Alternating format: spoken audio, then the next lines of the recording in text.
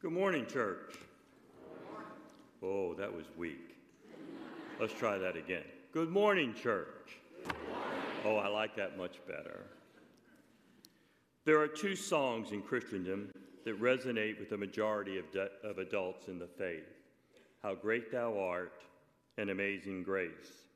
Fortunately for you, I will not be singing either one of them. Usually, you can't help but sing along when Jonathan begins to lead us in one of those hymns. Did you know that Elvis Presley won 2 Grammys, and only 2 Grammys, for his rendition of How Great Thou Art? Let me, as one of the local TV stations would say, connect the dots and tell you about how God brought this song into being. Because just as surely as I am standing before you, it was God's plan to have his children sing of his glory. And as I hope you learned from my last presentation in which you participated, God always has a plan. I hope you remember that. In 1885, Carl Boberg, a Swedish editor and future politician, was walking home in a bayside town located on Sweden's southeastern coast. A thunderstorm appeared on the horizon. Lightning flashed. Thunderclaps shook the air, sending Boberg running for cover. When the storm began to relent, he rushed home. He opened his windows to allow the fresh bay air in, and the vision of tranquility that greeted him stirred something deep in his soul. With the juxtaposition between the roaring thunderstorm and the idyllic calm as a background, Boberg sat down and wrote Östergud, a poem that through a winding series of events would become How Great Thou Art. For some time, Östergud was sung in Sweden to the tune of a Swedish folk song long since lost to history. In the early 1900s, Östergud, which translates "O Mighty God," crossed the border and was sung in German. Then several years later, a Russian version appeared. But God was not done with this masterpiece of his. The first English version appeared in 1925, but it was a far cry from the song we know and love today. It would be another quarter of a century before the song developed into its now recognizable form. In the 1930s, Stuart Hine, an English missionary, was working in the Ukraine, and he and his wife would sing the Russian version of Östergud with the people there. Hine sat down and translated Östergud into English, what we would call the King's English. Now, as you know, translation is more art than science, and Hine took some liberties, most particularly with the title, which in 1949 he rechristened How Great Thou Art. God, as we would say, was on a roll with this song of his. A British-American theologian and evangelist traveling in India heard the song. He liked it and had it performed at a conference for college students where he was speaking. I want to shorten the history of the song. You're welcome, Jonathan. And tell you that among the audience was a man whose children were attending the college who was a member of the Sons of the Pioneers. Now, if you're my age, you'll know that that was Roy Rogers' band. And if you don't know who Roy Rogers was, Google it. He bought the rights to the song and started publishing it under his music name, Manna Music. He convinced George Beverly Shea to sing it at a Billy Graham crusade in 1954. Well, as you can imagine, the rest, as they say, is history. Mr. Shea was captured by the song, and he began singing it on the radio, before stadiums filled with people, and on nationally televised crusades. In 1957, the Billy Graham Crusade was televised at Madison Square Garden in New York, which ran for 16 weeks and was viewed by 96 million people. every one of which heard George Beverly Shea sing, "How Great Thou Art." It is now considered the second most popular Christian hymn after Amazing Grace. Famous secular singers known for their rendition of How Great Thou Art include, as I have said, Elvis Presley, Loretta Lynn, Tennessee Ernie Ford, and Carrie Underwood. Regardless of your favorite version, now you know the history of how God worked to bring this song from Sweden to the Ukraine, to Germany, to Russia, to India, and then to America. It traveled in language from Swedish to German to Russian to English, all to His glory. You see, God is all nationalities. He speaks all languages, and He will work His plan to His glory when, where, and how He sees fit. Can I get a pastoral amen? Jonathan, take it away. Would you stand as we sing together, "How Great Thou Art"?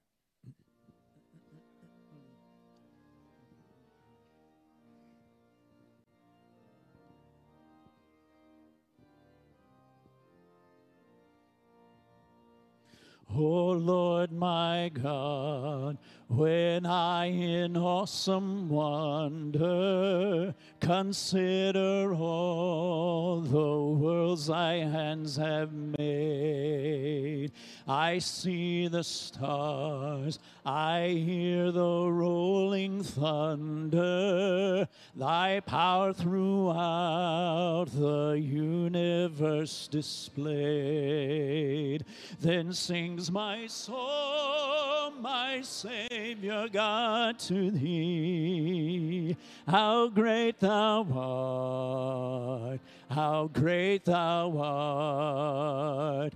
Then sings my soul, my Savior God, to thee, how great thou art, how great thou art. And when I think that God his Son not sparing sent him to die, I scarce can take it in, that on the cross my burden gladly bearing, he bled and died to take away my sin. Then sings my soul, my Savior God, to thee, how great thou art, how great thou art. Then sings my soul, my Savior God, to thee, how great thou art, how great thou art. When Christ shall come with shout of acclamation and take me home, what joy shall fill my heart. Then I shall bow in humble adoration and there proclaim, my God, how great thou art. Then sings my soul, my Savior God, to thee, how great thou art, how great thou art. Then sings my soul, my Savior God, to thee, how great thou art, how great thou art. Amen. You may be seated. Amen. Good singing, church. Good morning. We want to welcome everybody here today and thank you for worshiping with us. If you're a guest of ours, if you would reach in the pew rack in front of you and take out a care card and fill that out as completely as possible. We would love to have a record of your attendance with us today. And everybody, on the back of that care card, there's space provided. If there's a prayer need in your life, the staff would ask you to fill that out so we can join you in praying this week in staff meeting as we divide those up and individually pray for those concerns. It would be our privilege to join you at the throne of grace in prayer. So if you would fill that out, and there's some boxes in the lobby as you leave today, and you can drop that care card in those boxes attached to the wall. A church family ought to look like a family in many ways, with grandparents, parents, kids, and grandkids. And we're privileged with that here at Pitts Baptist. Various generations, some churches you go to and all you see is gray hair, no young people. Other churches, all young people, no gray hair. We have both, the energy of youthfulness, the wisdom of older folks at the same time. Last week we had Youth Sunday, and this week we're celebrating Senior Adult Sunday. And this is an occasion that we will all enjoy one day if God gives us years to live long enough. We'll be senior adults. In fact, right now, 1 in 5 Americans are senior adults.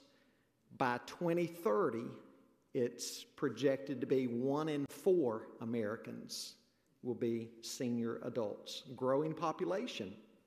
So, again, we want to celebrate our seniors today and thank them for their steadfast service among us, their example, their testimony for Jesus. And this day is to celebrate their contributions to the kingdom of God. And those seniors who picked up a ticket ahead of time in previous weeks for the luncheon today, we want to remind you of the luncheon immediately following this service. Let me give several other announcements, things you need to be aware of. Hopefully you get most of these in the Friday email blast. If you do, you're aware of all of these. If you don't get that Friday email blast, you need to be ashamed, and you need to sign up for it. But anyway, the Friendly Neighbors, the senior group, will have a luncheon this coming Tuesday in the core at 11:30. And you are being asked to decorate your individual table with non-perishable items that will be donated to the Baptist Children's Homes of North Carolina. And then in that email blast, you probably noticed we have 10 people graduating from college. We want to recognize them: Abigail Barfield, Bailey Botello, Noah Deese, Jackson Hardister, Cameron Harn, Mackenzie Kimes, Emily Davis Miller, Christine Morris, Kristen Munseeger, and Corey Turner. And so when you see these folks or their family members, congratulate them. And their parents have gotten a raise with the kids graduating, so that's good news for them. We really need you to sign up for VBS to serve. We need more people to serve across the board in Vacation Bible School. You can either sign up online to work, or you can sign up in the lobby today. Likewise, we need you to register your kids and grandkids, and you can do that online or in the lobby today. But please take care of that. And speaking of serving, Jesus said the one who is great is the one who is the servant of all. Our deacons are sponsoring some servant teams that they want to invite you along with them to become a part of, doing things like yard work, home maintenance, tech support, vehicle maintenance, and hospital visitation. If you would like to join the deacons when people call into the church office with needs in those areas, we want to put together teams in those different areas that we can launch out from here and send those teams to those individuals to take care of these needs. There's a display in the lobby, and you can find out more there, and you can sign up for which category that you would like to be a part of serving in. Ladies, don't forget, today is your deadline for the women's growth groups. So please drop by the information center today on your way out and sign up for that. And also this week, let's try to finalize all of our contributions to the Annie Armstrong Easter offering for North American Missions. We want to go ahead and wrap that up, and thank you for your generosity in giving. But again, if you've not had that opportunity to give yet, please do so this week. While I'm up here, let me go ahead and introduce our speaker for the day. He's a personal friend. I've known Sammy Pierce for many years. He's no stranger to us now. The Lord brought he and his wife Joanne to us about a year or year and a half ago. He retired from Hopewell Baptist Church in Davidson after being their pastor for 31 years. And he's been the chaplain at Taylor Glen, 2 doors up from us. He's been their new chaplain for 4 months now.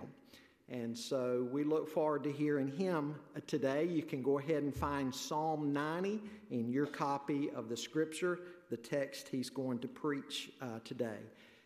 He has, as I mentioned, Joanne, his wife. Joanne, raise your hand or stand or something so we can see Joanne. Remember her family in prayer. She lost her brother, and they had the service, lost one of her brothers. Well, I believe you told me all of your brothers now are deceased. But they had the funeral yesterday at Roberta Methodist for her brother. So please remember Joanne and her family in your prayers. They have 2 sons. And the best thing of all, 6 grandkids. And if you're a grandparent, you know how true that is. It's a shame in a way we can't have them first. Amen? But anyway, we will hear from Sammy gladly today as he breaks the bread of life to us. I'm going to invite Dan Thompson if he would come now for our scripture reading and our prayer time.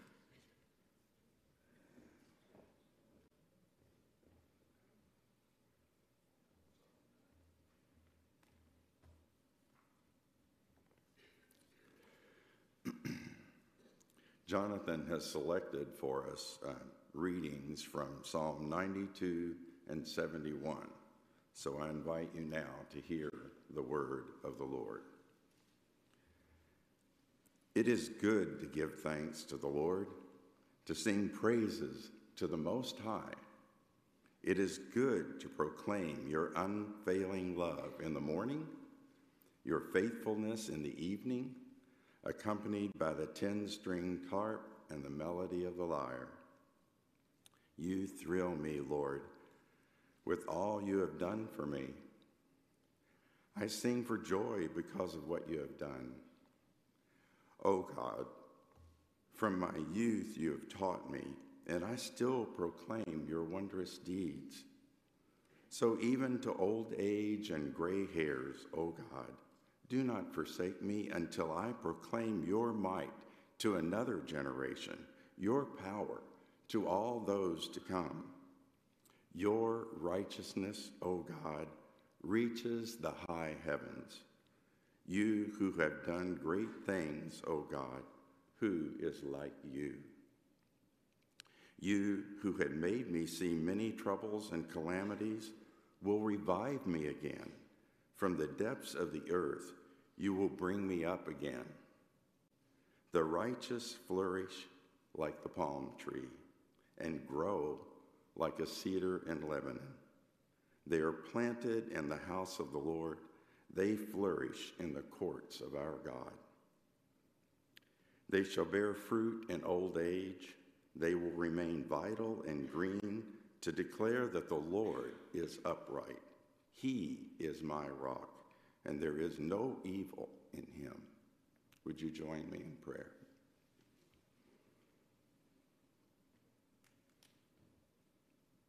Heavenly Father, we just Thank you for your Spirit who has called us together into your house to bring praise and worship and adoration up to you as a special sacrifice, Lord. We pray that our time together will be a sweet fragrance before you, Lord. We thank you for your Son, Jesus. We thank you that he has paid the price, Lord. He suffered and died on the cross to pay the price we can't pay for ourselves. Thank you, Father, for the time to give you praise and honor and adoration. Clear everything from our minds and our hearts and help us to focus on you, Lord. You are worthy of our praise. In Jesus' name, amen. Would you stand with me as we continue to praise his name in thankfulness for his blessed assurance?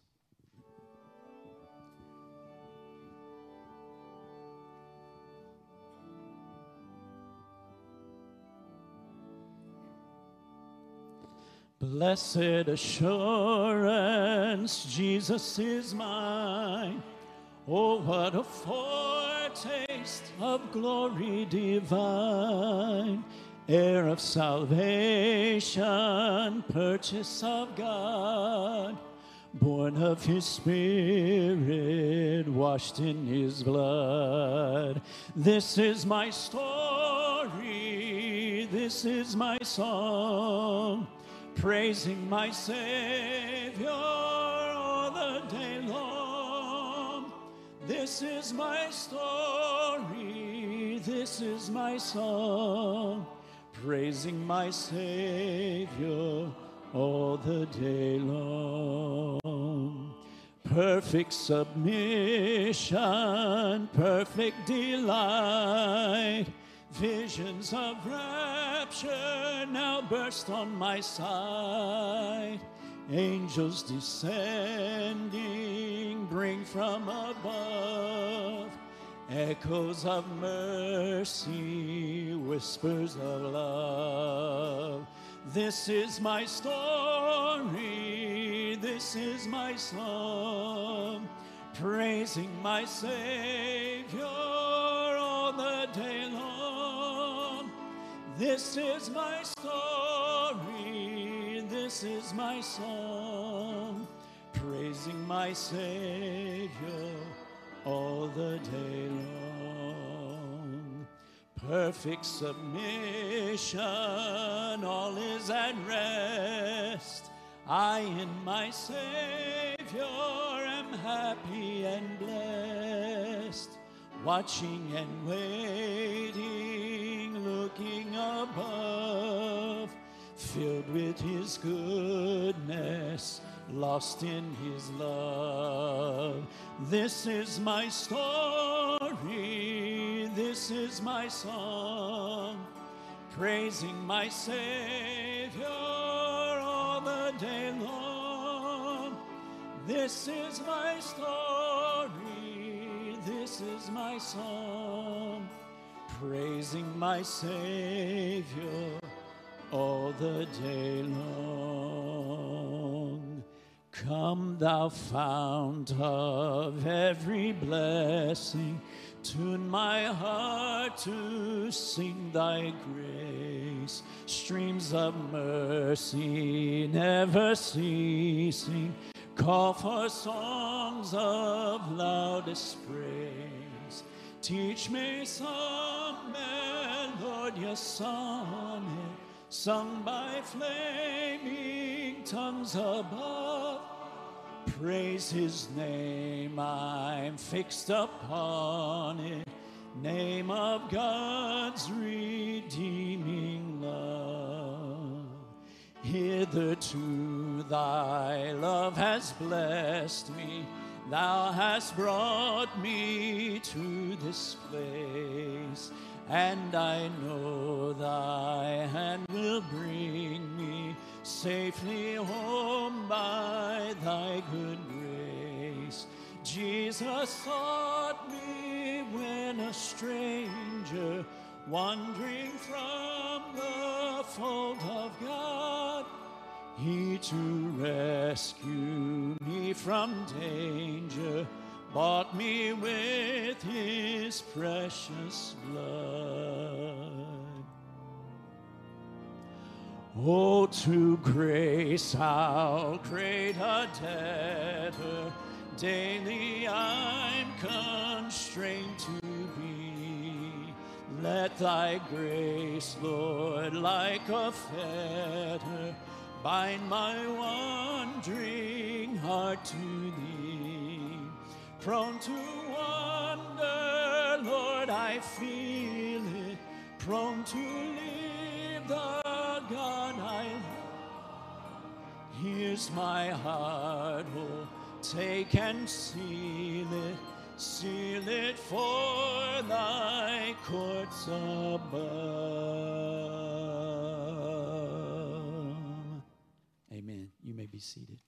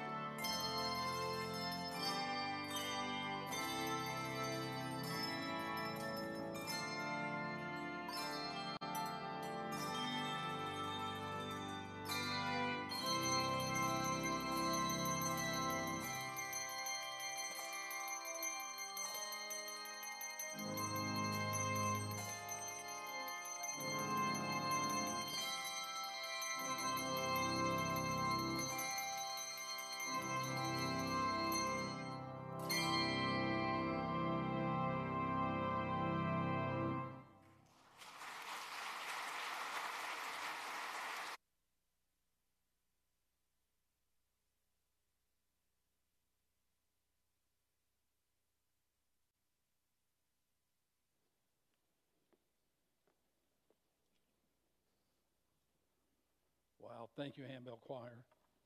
Our trumpeter, that was outstanding. If you ever need a picture of what teamwork is all about, there it is.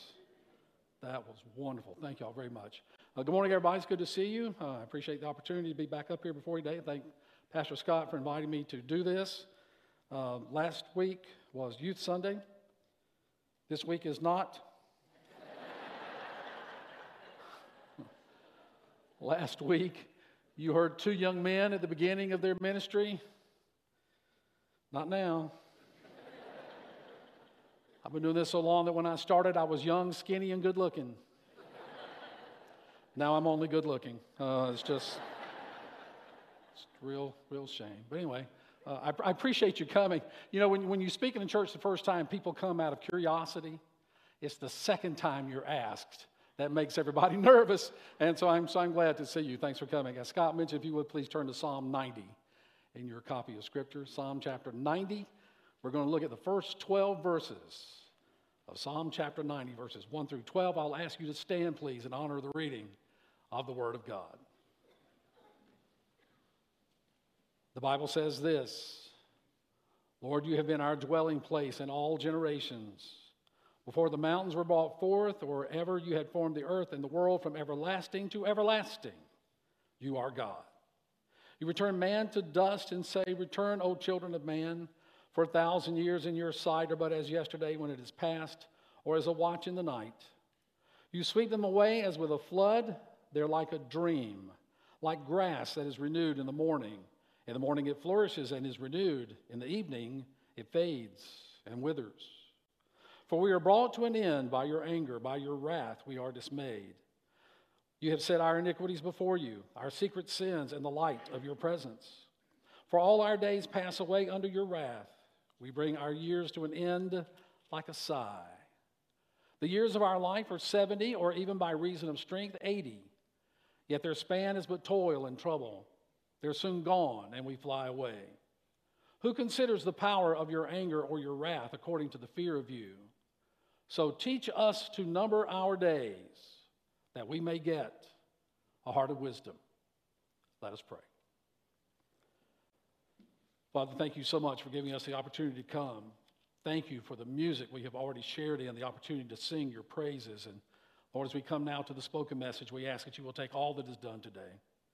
Use it, oh God, to speak to our hearts, speak to our minds. May we focus our lives on you now as we think about what it means to live a life dedicated to you. We pray this morning in Jesus' name. Amen. You may be seated. Senior Adult Sunday. So we're going to talk about the elephant in the room. How old is old? Now we know how old we are. That one's easy. We got that figured out. But when do you get old? Now I think that's a much harder question to answer. I don't think it's nearly as easy as some might think. And I think part of the reason for that is old depends on your perspective. Let me show you what I mean by that. When you're 3, your 8-year-old brother is old because he knows the ways of the world. He knows things that you don't know. He knows words that you've never said. He knows more about getting in trouble than you do. And the thing is, he's more than willing to teach you all of those things that your parents would just as soon you not know. When you're 12, old is however age your parents are. Doesn't make any difference if in their 30s, their 50s, it does not matter. When you're 12, your parents are old. And not only are they old, they don't know anything either. Looking around the room, I see some 12-years going, yeah, that's right. Yeah, that's right. When you're 18, 19, in that general area, then 30 is old. I don't think we mind our 20s too much because that's the age when you become fully legal, finish your formal education, start your career, get out on your own. Yeah, that's not bad. But 30?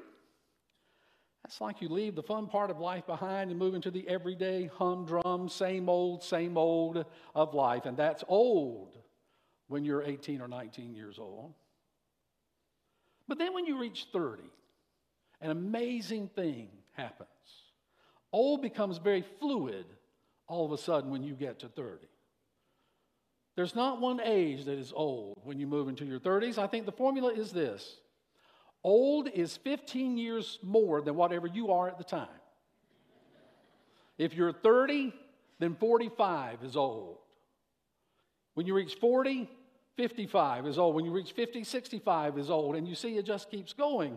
Because suddenly what we used to think was old, well, it's not quite as old anymore as it was back in the other days. And the reason is, of course, because we keep hitting those mile markers. We keep getting there. The idea of being 66, I used to think was ancient. Now, well, it is. As I prepared for the message this morning, I have identified a number of thresholds in America that show that you are getting old. For instance, the first time someone gives you a senior citizen's discount, you know you're getting old. Happened to us at a Hardee's in Huntersville. Joanne and I went in there one morning to have breakfast. The young man behind the counter handed me or told me how much I owed, and I thought, no, that's not right. That math doesn't add up. And then she leans over and she says to me, he gave you the discount.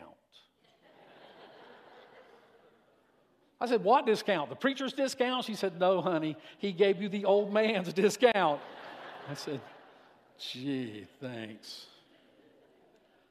And then when you reach 50, you open your mailbox one day and there is your invitation to join the American Association of Retired Persons, AARP, because somehow they know when every single person on the planet turns 50. I don't know how they know that, but they do. And you get that invitation to join AARP. Then you reach 62. And the government tells you can start drawing your Social Security when you reach 62. Then you get to 65 and you signed up for Medicare when you reach 65. So these are all signs that you are now surely old. Well, today we're going to look at a passage that puts all of this into perspective. Now, in some ways, the verses we read just a few moments ago can be depressing. But I hope instead of depressing you, they will help put the years of your life into their proper context, no matter how old you are. This message is not just for senior citizens, even though it's Senior Adult Sunday. It speaks to all of us, regardless of age. Our passage is Psalm 90. We notice something interesting about this psalm right at the beginning. A lot of your Bibles will have a little comment right after the book and the chapter number. It tells you something about that particular psalm. If your Bible has that, notice this one. It was a psalm by Moses. Well, when we think about the Psalms, we don't usually think about Moses. We think about David, right? Because David wrote most of the Psalms. And so this one's a little bit different. It's written by Moses. And we're told that it's a prayer of his. And we're told that Moses was a man of God. We know from his story that he had the chance to talk with and experience God on a more personal level than possibly anybody else ever has. He got so close to the glory of God that God had to hide him in the crack of the rocks on Mount Sinai to keep him from being blown away by God's glory. Well, as we look at these 12 verses in these Psalms, we get a contrast between life according to God's perspective and life from ours. Look at the difference between time in God's realm versus time in ours. Moses reminds us that before anything was created, God was. He is from everlasting to everlasting. Before there was even time at all, until the time when time will be no more, God is. He is from forever to forever. God has no beginning. He has no date of death. There will not be a time of death recorded for God. And then look at his perspective on our time. In verse 4, we're told 1,000 years are no more to God than yesterday. 1,000 years. No more significant to him than the last 24 hours are to us. But Moses doesn't stop there. Since God is before time, since God is after time, then time simply doesn't mean the same to God as it does to us. He says the 1,000 years are like a watch in the night. This was a 4-hour period when a soldier would be on guard. This is just a reminder of how awesome God is. He is so great that time means nothing to him. The way I put it in the past is God does not wear a wristwatch. He's not concerned. He's not constrained by time. He sees everything that has ever happened and everything that ever will. He's able to step into time whenever he wants to and make whatever impact he wishes to make. He is a great and a mighty God who deserves our worship and deserves our praise. Now, we, people on the other hand, we're totally constrained by time. We feel its limitations every single day that we live. We set clocks to make sure we get up at the right time. One of the greatest inventions known to man is the snooze alarm. Maybe I'm the only one who does this. I set mine early enough to be able to hit that snooze button at least twice before I get up. Anybody else do that? I do have a question, though. Maybe some of you can answer it for me. Not now, because I'm busy. But after the service.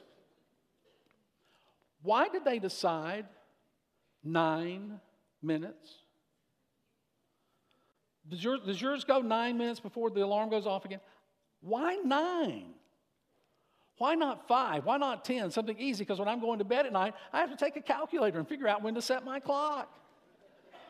Because if I set it at this time and I wait, then 9 minutes later it's going to go off again, and that's really frustrating. Why 9? One of the imponderables of life.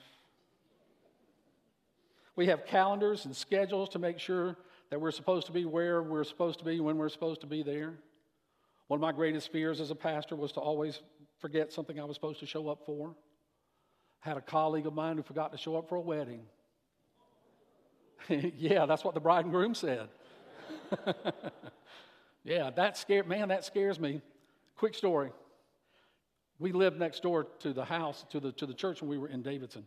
We walked out one Saturday night. We were going out to dinner, I think with some family of ours or whatever. We walked out, and standing on the porch of the church was obviously a bride and a groom, because they looked like the top of a wedding cake. She was dressed in the beautiful gown. He had on his tux. And we walked out the door, and Joanne looked at me, and she said, "Were you supposed to marry them?" I said, "Boy, I hope not."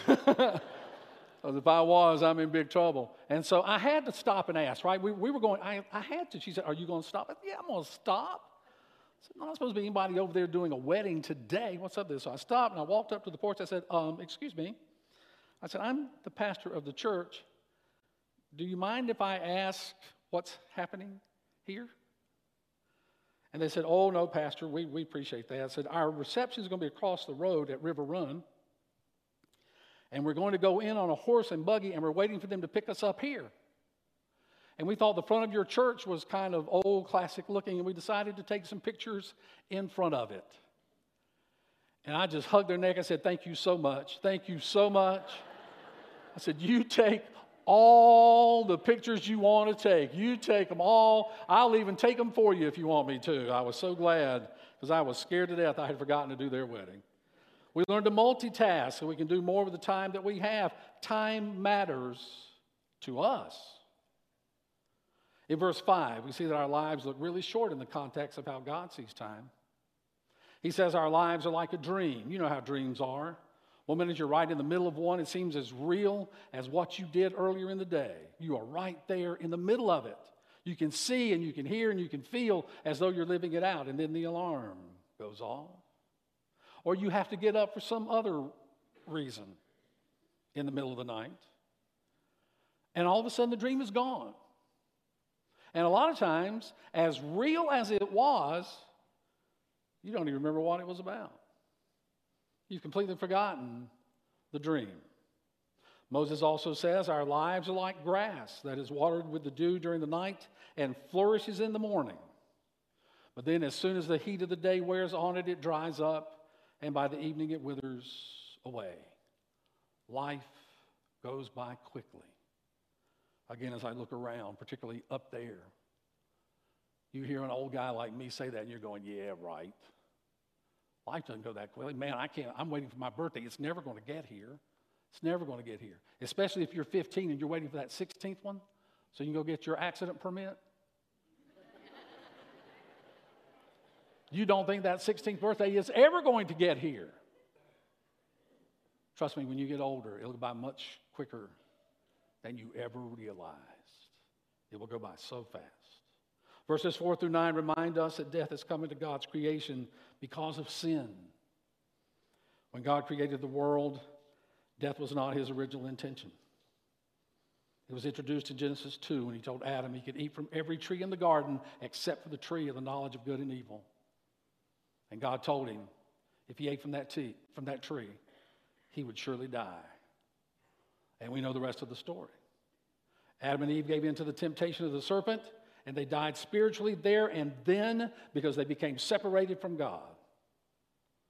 They died physically later, but death happened right at that moment. Here we see that death came on the scene from God's wrath. That was the punishment for our sin. And because of death, our lives move quickly. In verse 10, we see that our lives typically last from 70 to 80 years. Isn't it interesting that Moses wrote those words thousands of years ago, and yet they're still accurate today? According to the CDC, the average lifespan today is 76.1.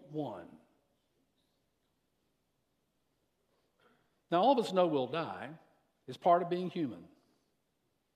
It's part of the deal. It's just going to happen.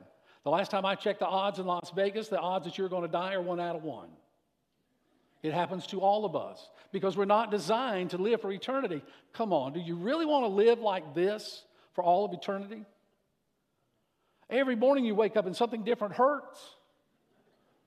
Every day something else is, it's hard because our bodies begin to break down over time because they're not designed to last forever. Death is a part of the human condition. All of us are going to die. We know that. It's interesting that a lot of people will tell you that they don't want to die, and yet we do a lot to plan for it. We buy life insurance to take care of our loved ones financially after we're gone. We write our will so there'll be no arguing over the vast fortune that we will leave behind. I think it'd be a whole lot easier just to spend it all. That way you don't have to worry about your kids arguing over it. That's what I've told both my boys. I'm spending every penny of it and leave you the Visa bill. That's what's in my will for them. That's what they get. We make health care decisions now so that our families won't have to make them later. We arrange for cemetery plots so we'll know where our bodies will be buried.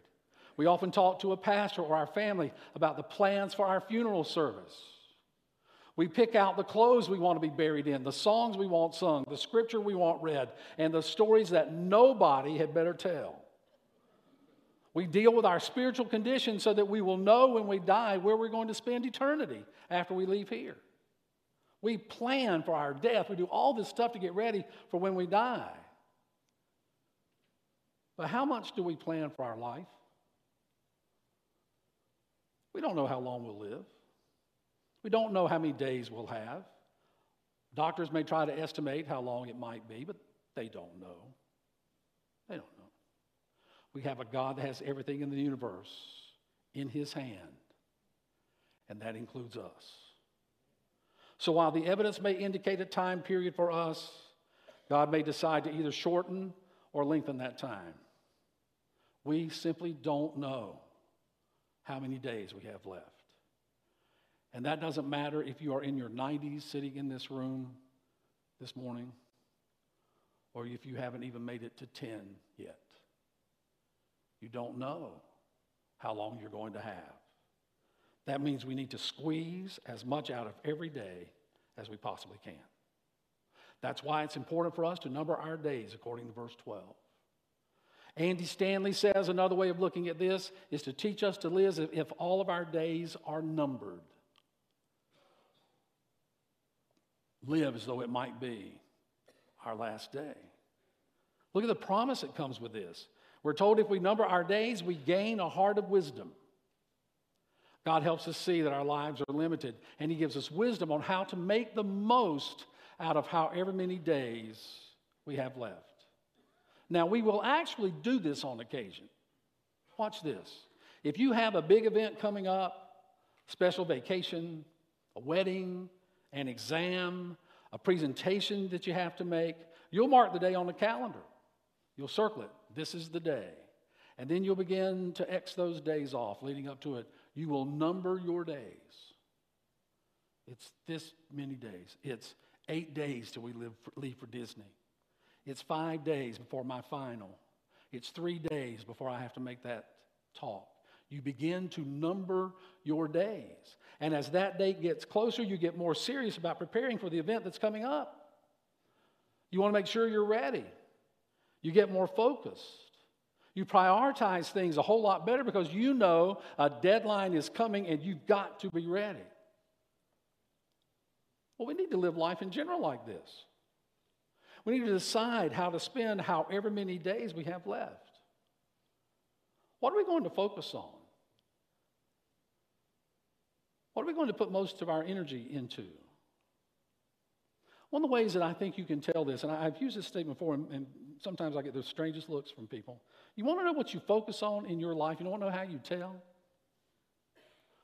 What do you think about when you don't have anything to think about? When you don't have something specific that you have to plan for, something specific that you've got to think through, something specific that you've got to focus on, what do you think about when you don't have anything to think about? That'll help you understand some of this. What dreams are you going to chase? See, we need to focus on the everlasting God who made the decision to bring us into this world for however long we're here and seek to fulfill the reason and the purpose He placed us here for. Because that is how you'll get the most out of your life, no matter how old you are today. We need to live our lives knowing that we only have so much time here.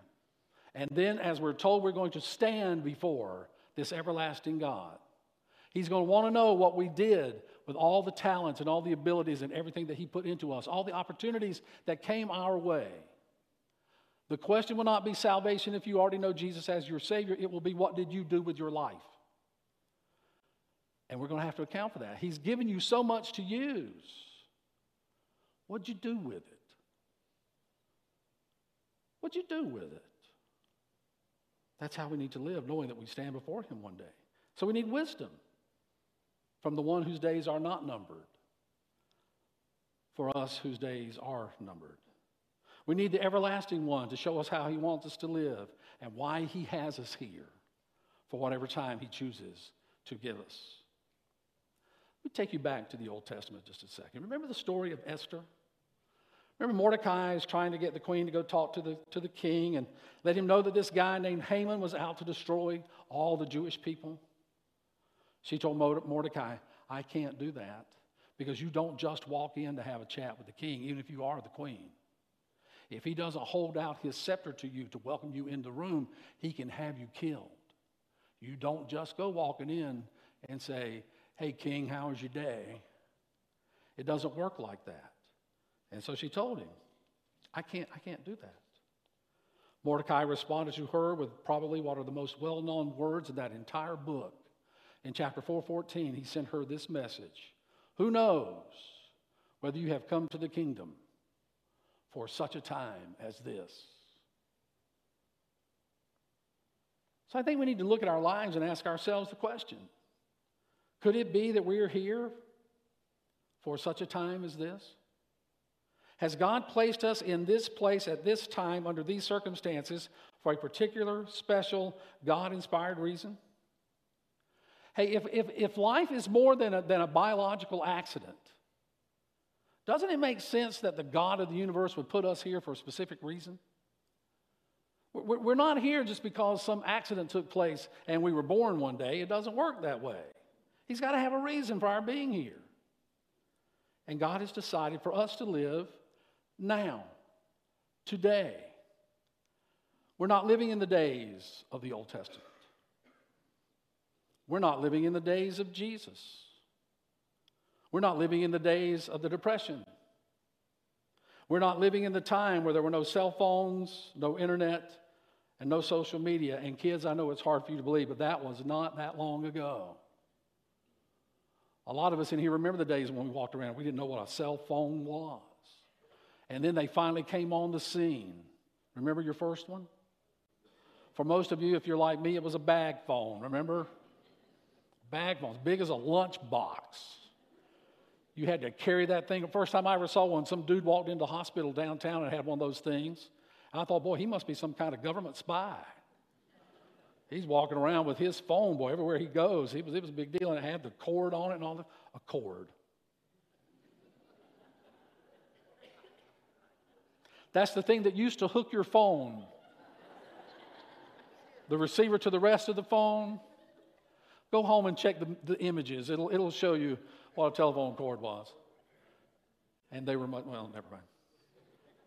We don't live in those days anymore, and a lot of us wish we did, but we don't.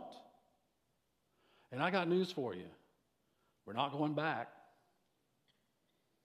You may not like the way things are. You may wish that society was different. You can wish that all you want to. But we're not going back. We're only going to move forward. And so God has us here today, May the 7th, 2023. And we need to live out our lives with the understanding that for whatever the reason, God wants us here in this time and this place. We won't be here forever. As of this day, I have lived 24,398 days. Yep. Took me a long time to figure that out. No, actually, I Googled it. 24,398 days. Here's the thing. I don't have any idea how many more days God will leave me here. No way to know. You may get a call this afternoon, or you may get word this afternoon, Sammy didn't make it home. The last thing he did was preach that sermon. It's possible. Possible. Because I got to drive on Highway 29 today. Yeah. So it's possible. I may not even make it home after church. This may be the last thing I do. Each of us will only live so many days. And it doesn't matter how many days we live so far. We have a birth date, and we will have a time of death. The question is, and the question I leave you with this morning, how will we live out the time that God has given us? What you going to do with it? What you going to do with it? May we live it with His wisdom, guiding and directing our every day. Let us pray.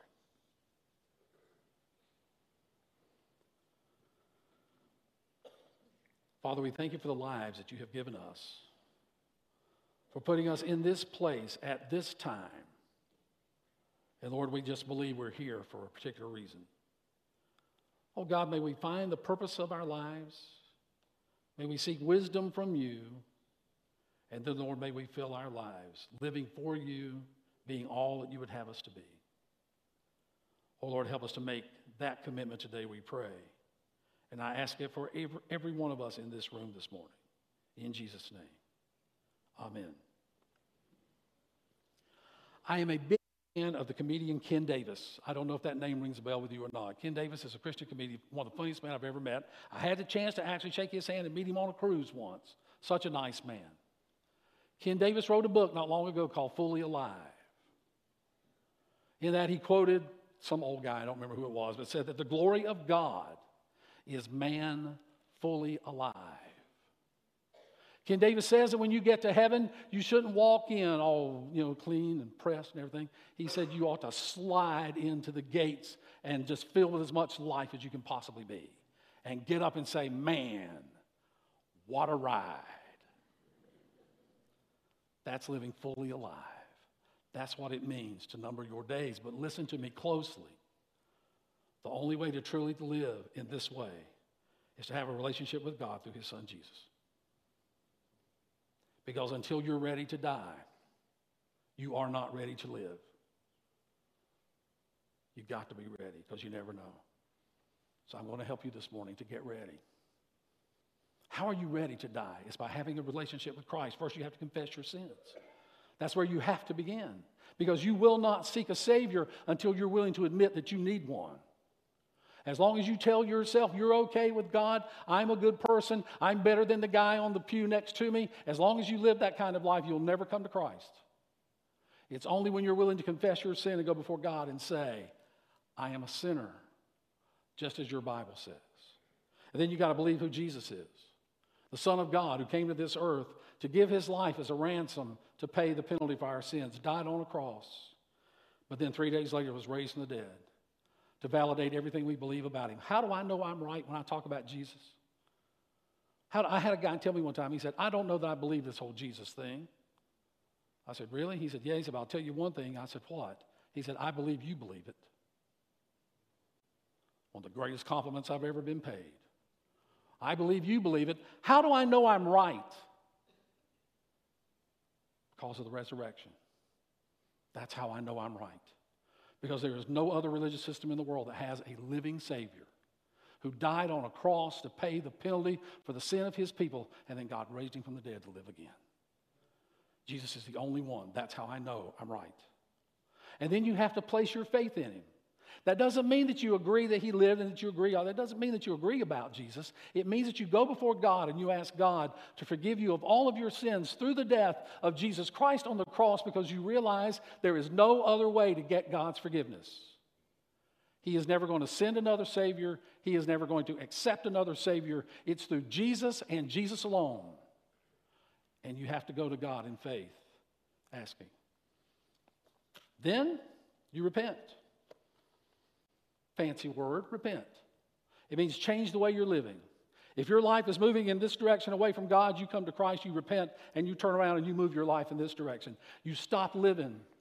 You stop living for your mama, for your daddy, for your boyfriend, for your girlfriend, for your husband, for your wife, for the person you hope will be your husband or wife. You stop living for all of them, and you get in the footprints of the Lord Jesus Christ, and you walk as he would walk, and you live for him. That's what it means to repent. It's more than just being sorry. I've heard people say, I repented of my sin. I'm sorry for what I did. Yeah, but did you change anything?